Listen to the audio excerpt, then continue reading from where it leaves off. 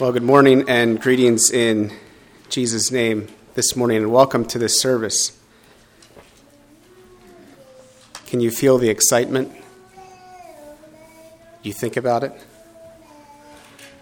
There's something about a service like this that is exciting. And I just want to give a special welcome to those of you family members of the three that are getting baptized today. It's good to have you here, and thanks for making an effort to be here this morning in spite of the weather. You know, as I thought about some of the songs that we sang here today, we sang about the love of God.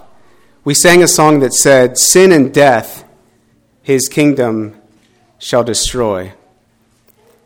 And yet we also had a devotional here this morning where Arlen mentioned something about the cost of following Christ, the potential for persecution. And we think about our brothers and sisters in Ukraine this morning, and we wonder what they're going through. And our brothers and sisters around the world in other countries where a service like this, a baptism like this, a commitment like this would for sure mean persecution, if not death. And I want us to think about that this morning, because for us here today, it's a celebration. It's exciting.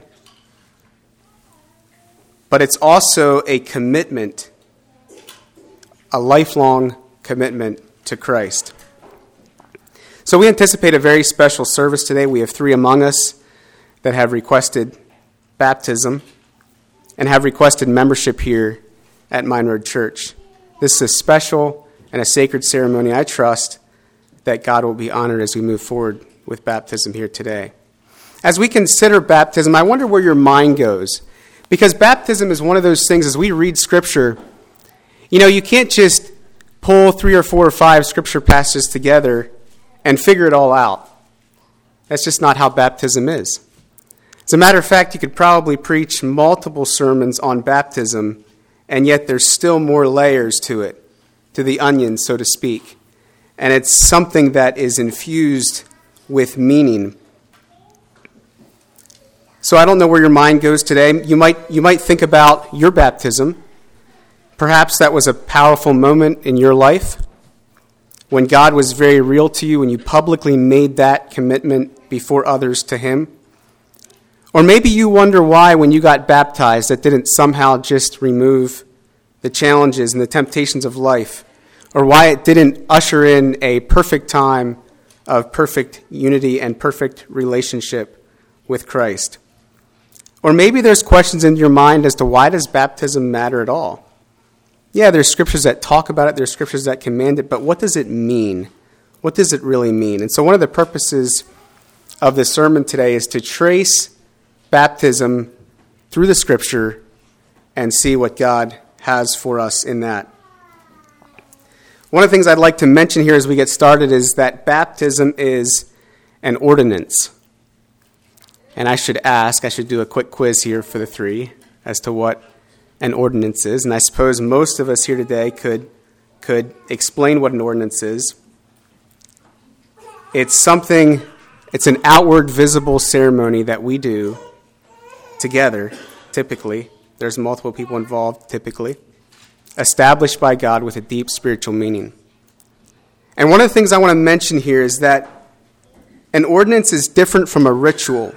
At least the picture in my mind that I have a ritual is something that you just do over and over and over again, and you don't really know why. The meaning of what you do is just in what you do, and that's it. But that's not what baptism is. Baptism is infused with meaning and value and purpose because it's connected to something much larger than just what we do here today. If it's just sprinkling a few drops of water and drying your hair off with a towel, that's a ritual. But it goes much deeper than that. It goes much beyond that, and we'll talk about that some this morning. Interestingly, the word baptism is not found anywhere in the Old Testament, at least I couldn't find it. However, there's themes throughout Scripture and throughout the Old Testament in particular that talk about baptism or talk about the idea of it and point ultimately to Christ. So turn with me to Genesis chapter 1. We'll start at the beginning. Genesis chapter 1, I would say, is the first mention of the idea of baptism, and you might wonder what I mean by that. But as we look at Genesis chapter 1, verses 1 and 2, in the beginning God created the heavens and the earth. The earth was without form and void. Darkness was upon the face of the deep, and the Spirit of God moved upon the face of the waters. And so in the beginning, God created out of nothing. And in verse 2, God created out of the waters. Verses 6 and 7 talk about the firmament. God created a firmament and divided the waters which were under the firmament from the waters which were above the firmament. God called the firmament heaven, and the evening and the morning were the second day. And so God, out of the chaos of water, God creates a world where man can live and thrive. And then God creates, in that world, he creates a pocket of air between the waters under and the waters above.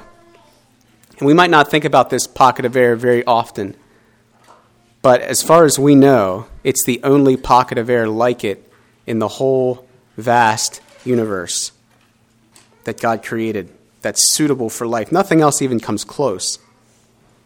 And so God creates the world. God creates this pocket of air. He separates the waters above and below, and then God creates dry land for man to live on, and God calls it good.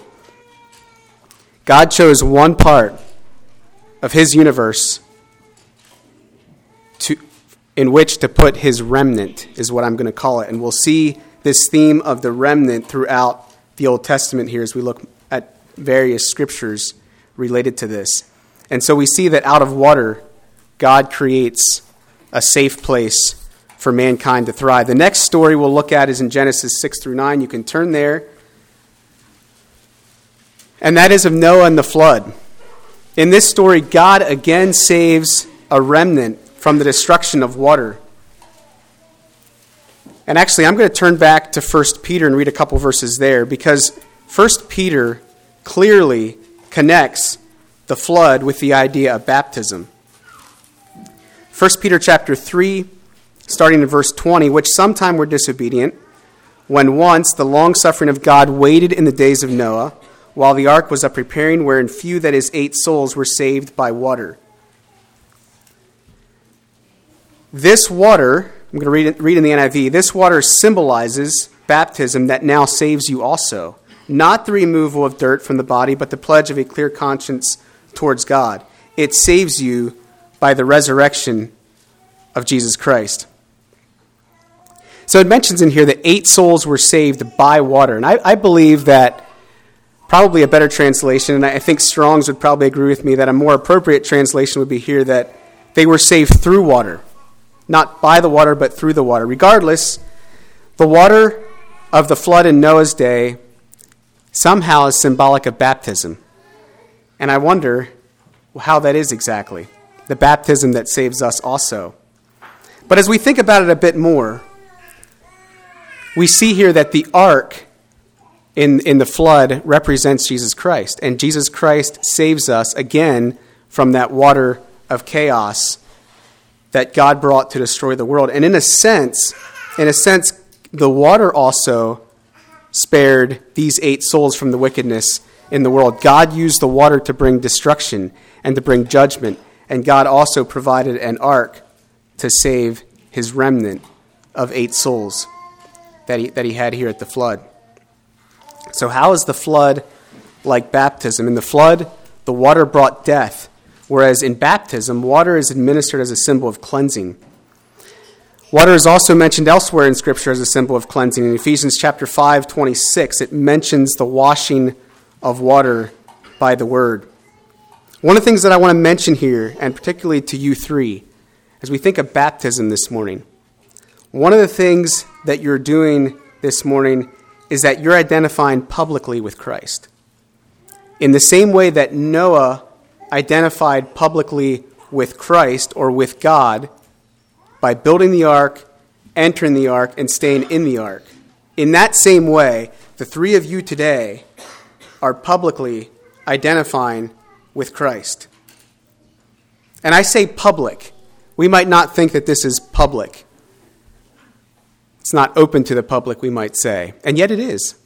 This is a public declaration that you are identifying with Christ. And again, God saves his remnant. I want to look at a couple of additional stories in the Old Testament.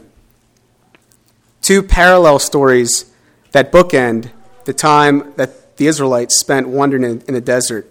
The first is the crossing of the Red Sea. So turn with me to Exodus chapter 14.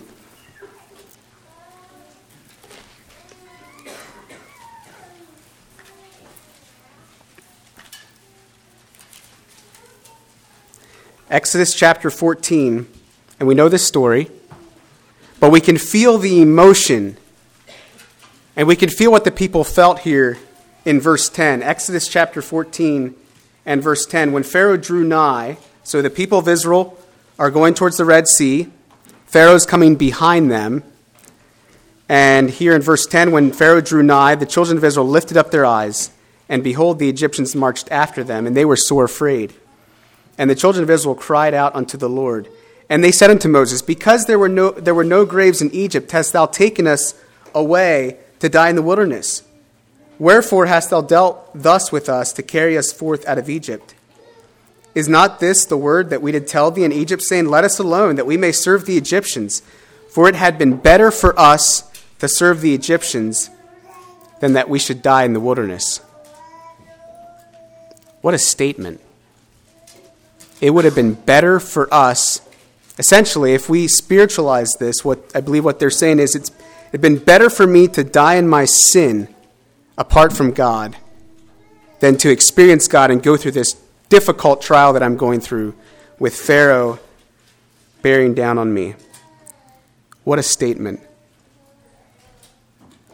And we can see the drama unfold in verse 19. And the angel of God, which went before the camp of Israel, removed and went behind them.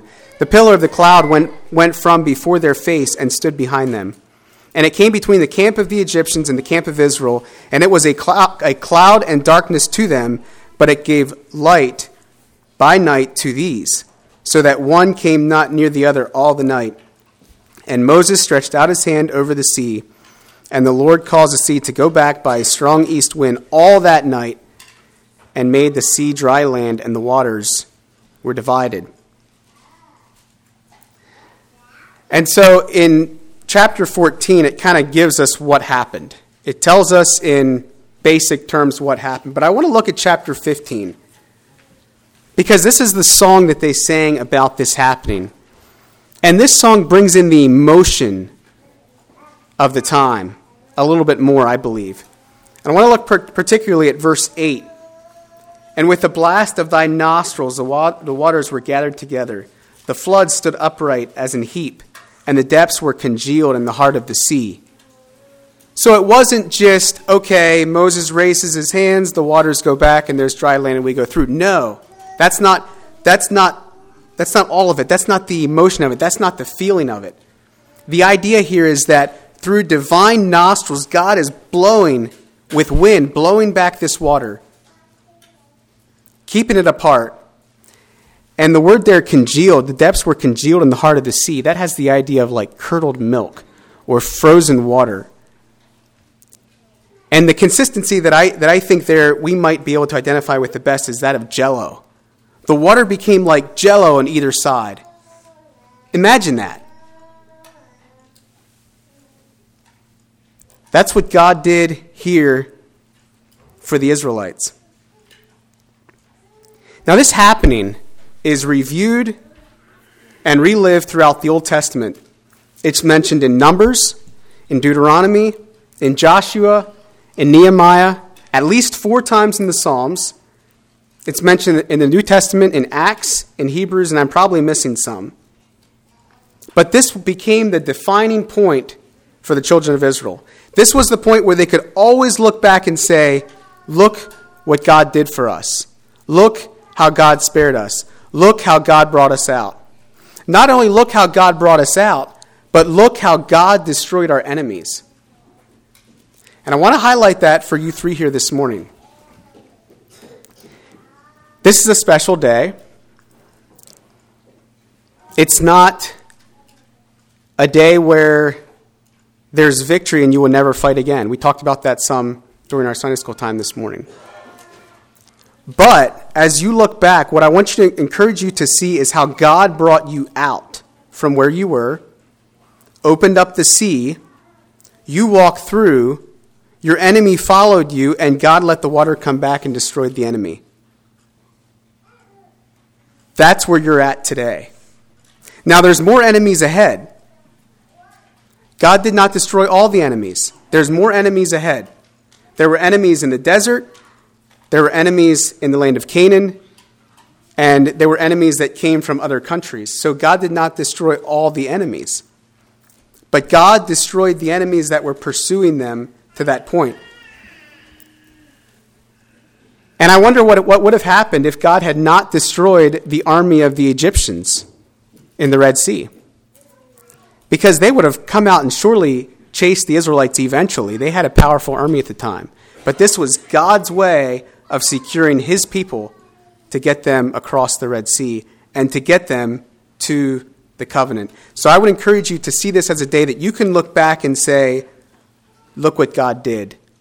And because God did that, I know that God can do this. You see that again and again and again throughout the Old Testament.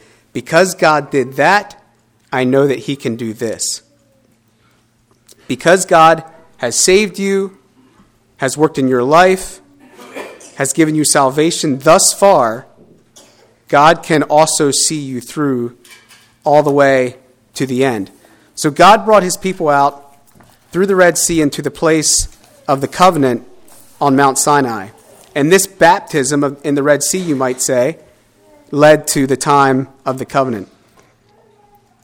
And we often look at the story of Moses and the children of Israel on Mount Sinai, and we read through Exodus, Leviticus, Numbers, Deuteronomy, and we kind of groan at all the laws and the rules and the regulations and the requirements. Shame on us. We kind of groan because it looks like a heavy load, and you might feel that way this morning. Look at all the things that God wants me to do, all these requirements. But shame on us if we think that way, because this was God proposing to his people. This was God making a covenant with his people. This was God promising, if you will do these things, I will do this thing. Isn't that incredible? God made a covenant with people. Even though God knew that the people would fail, God still made that covenant, and God is making a covenant with you today if you will accept that from him. All they had to do was obey him. And in 1 Corinthians 10, 1 through 4, I won't turn there, Paul references the crossing of the Red Sea with baptism. And so I want to encourage you to think about that this morning. This is, in a sense, your Red Sea experience. What happened in Egypt is behind you. God did all those things for you, those miracles for you in Egypt. You're out of Egypt, you're through the Red Sea, and now it's up to you. God is giving you the covenant if you will take him up on it. The choice is yours, whom you will serve. And again, I want to emphasize that God spares a remnant of his people. God spares a remnant of his people. On the other side of the desert was another river called the Jordan River. And God brought his people up to the Jordan, and I would see this as a parallel passage, a parallel event in the history of Israel. God required the priest, this was different in the way he did it here, God required the priest to step into the river before the river was parted. And as I understand it, the river wasn't like a beach in the ocean that you just walk into. The river was a bank. And so the priests were, in a sense, required to almost jump in or stumble in before the waters were parted. They were to take that step of faith before the waters would divide. So perhaps the happening at the Jordan River was not quite as dramatic as the crossing of the Red Sea. But I'm sure that the people thought about the rich symbolism of what was happening here and what had happened before. There were only been a few people that would have experienced both, a very few that would have remembered both. But certainly this was a sign of God's power and connection back to the crossing of the Red Sea. And again, I want to emphasize that God spared a remnant of his people through that time. And I don't know if I'm making too much of the symbolism, but perhaps you'll have Jordan River experiences in your life in the future. This is, I believe, a Red Sea type experience. But maybe there'll be other times in life where God will bring you through a Jordan River type experience as well, as you recall this day. But now I want to move to the New Testament, because this is the climax to the story, to the history of baptism. Turn with me to Matthew chapter 3. And again, as I mentioned before, the words baptize and baptism are not found in the Old Testament, at least not that I could find. The first that we find, this word is in relation to John the Baptist calling for repentance and baptizing in the Jordan River. Matthew 3, verse 14 through 17.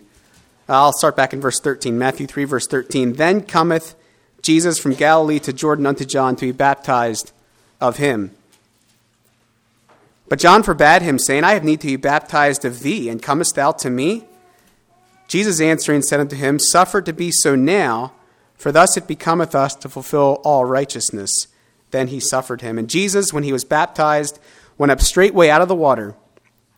And lo, the heavens were opened unto him, and he saw the Spirit of God descending like a dove, and lighting upon him, and a voice from heaven saying, This is my beloved Son, in whom I am well pleased. This is the culmination of the thread of the story of baptism throughout Scripture. Everything in the Old Testament points up to Christ, and everything in the New Testament points back to Christ. Jesus came to be baptized of John. John didn't think that was appropriate. John was a mere human. But, of course, Jesus indicated this is proper for right now to fulfill all righteousness. And so Jesus was baptized there by John. Just like at the creation, all three parts of the Trinity are here at this moment. God, Jesus, and the Holy Spirit. They're all mentioned. Jesus is being baptized, God is speaking from heaven, and the Spirit descends like a dove. Just like the story of the flood, Jesus represents the ark, or the ark represents Jesus, I should say, that we must enter into and remain in to be saved. Just like the Red Sea and the Jordan River, Jesus becomes our salvation through his death and resurrection, that we are to put our faith and trust in him. The baptism of Christ is one of the few happenings besides the betrayal, crucifixion, and resurrection that are recorded in all four Gospels. Now, John only makes a passing mention of it, of the baptism, but you can still find it there. Certainly an important part of Jesus' ministry. And so, if you just read the Scripture casually, you might be surprised to find baptism spring up in the New Testament with Jesus, because it doesn't really show up in the Old Testament. But as we look carefully through the Old Testament, we see the thread, the pattern of baptism throughout the Old Testament culminated there in Jesus Christ. Next, I want to look at baptism in the early church. And you can turn to the book of Acts. And I was amazed, surprised, shocked, you might say, at how many references there are in the book of Acts to baptism. And I believe this gives us a strong indication that the early church really valued baptism. It was really important to them. And I believe it should be really important to us today as well. Acts 2, chapter 2, verse 37 and 38. This is right after the day of Pentecost. And people were saying, oh my goodness, these men are full of wine. They've been drinking. They're speaking in all these different languages. And Peter gets up and says, now wait a minute. These men are not full of wine. They're full of the Spirit. And then in verse 37, after Peter preached to them, it goes like this. Now when they heard this, they were pricked in their heart and said unto Peter and to the rest of the apostles, men and brethren, what shall we do? And Peter said unto them, repent and be baptized, every one of you, in the name of Jesus Christ, for the remission of sins, and ye shall receive the gift of the Holy Ghost. There's something about repenting and being baptized.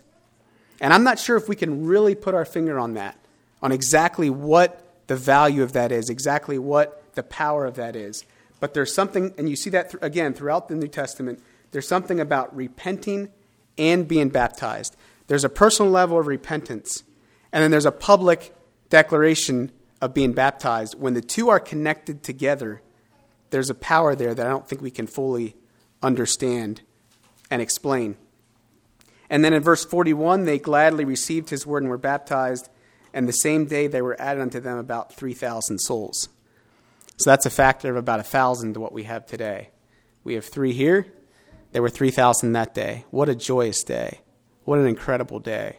3,000 people repenting and being baptized. In Acts 8:12, when Philip went to Samaria after the death of Stephen, many were baptized there. In verse 36, Philip was with the Ethiopian eunuch, and he explained the passage of Isaiah 53 and explained how that pointed to Christ. And what was their response? I want to be baptized. I want to be baptized. And the eunuch was baptized there. Acts 9:18, when Paul arrived at Damascus after his experience with finding Christ, or Christ finding him on the way, after he had received his sight again, he was baptized. Acts 10:47, when the Holy Ghost was poured out on the Gentiles, they were baptized. Acts 16:15, Lydia was baptized. Acts 16:33, after Paul and Silas were delivered from the jail in Philippi, the keeper of the prison and his family were baptized. Acts 18:8, a baptism in Corinth, when the chief synagogue ruler, his family, and many other Corinthians believed. Acts 19:3, in Ephesus, Paul found believers that were only baptized with John's baptism, and Paul shared with them that John's baptism of repentance pointed to Jesus Christ. It wasn't an end in itself. Repentance wasn't an end in itself, but it pointed to Christ. And then they were baptized again into the Lord Jesus. Acts 22:16, at Paul's trial, he recounts his story of repentance and baptism at Damascus. So we see it again and again and again. And when you see something in Scripture again and again and again, you begin to understand that there's value there. Now, I believe that the early church understood baptism not as something glamorous, not as something to hold people up, but rather they saw baptism as a symbol, as symbolic of suffering and death. And I want to make sure that we get a hold of that this morning. Romans 6, the passage that Marcus read for devotions, Romans 6, verses 3 and 4, talks about death. Let's just turn there and see how it says it in that passage. Verse 4. Verse 3, know ye not that so many of us as were baptized into Jesus Christ were baptized into his death? And so for the 3 of you this morning, you are baptized into Christ's death. Verse 4, therefore we are buried with him by baptism into death, that, like as Christ was raised up from the dead by the glory of the Father, even so we also should walk in newness of life. Colossians 2:12 also mentions being buried with Christ through baptism. But again, it's so that we can be raised with Christ from the dead to this new life. Matthew 20, when some of Jesus' disciples came to him and said, we want to sit beside you in your kingdom, Jesus responded by saying, can you drink the cup that I will drink, and can you be baptized with the baptism that I am baptized with? think that's an important question for us to ponder and answer this morning. Can I drink that cup? Can I be baptized with that baptism? Jesus goes on to say, you will. You will drink that cup and you will be baptized with that baptism. But it's not up to me who will sit on my right and on my left. Galatians 3:27 mentions that those who are baptized into Christ have put on Christ. And so again, I believe that the early church and that Jesus understood that baptism is not something glamorous, but it's an acknowledgement that we are partakers in the death of Christ. I believe also that the early church saw it as a sign of unity. 1 Corinthians 12:13 mentions that by one Spirit we are baptized into one body. And one of the values, one of the powerful things about having a baptism in a church like this morning, where it's coupled with church membership, is the idea that you are now part of the body here. Yes, you're part of the global body, but in particular, you are part of the body here. By one Spirit, you are baptized into one body, and there's the idea of unity there.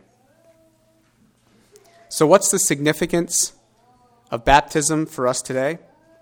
As we have seen, baptism is a pattern that's woven throughout Scripture, throughout the Old Testament, and I'm sure there's more stories in the Old Testament that we could look at that point to this theme and ultimately point to Jesus Christ.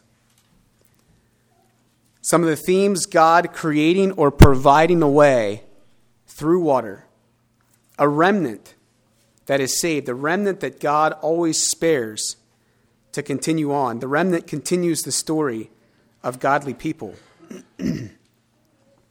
Baptism is symbolic of dying with Christ or identifying with Christ. Again, the three of you are making a public declaration of identifying with Christ. It's symbolic of a new beginning or becoming a new man. This is a symbol today, not only to those of us sitting here, it's also a symbol to God and to the angels, both good and bad. And so there's more, I believe, looking on this morning than just what meets the eye here today. And this is something that was practiced in the early church. And so today, we are particularly thinking about Matt, Janessa, and Abby. The focus is especially on you three today because of your commitment. Not because of what you have done, but because of your commitment and of what God has done in you. And so I want to give us and have us think about some practical ideas, both for the three of you in relation to the church, and then for the church in relation to the three of you. And so I'll give some ideas and tips here in relation to that.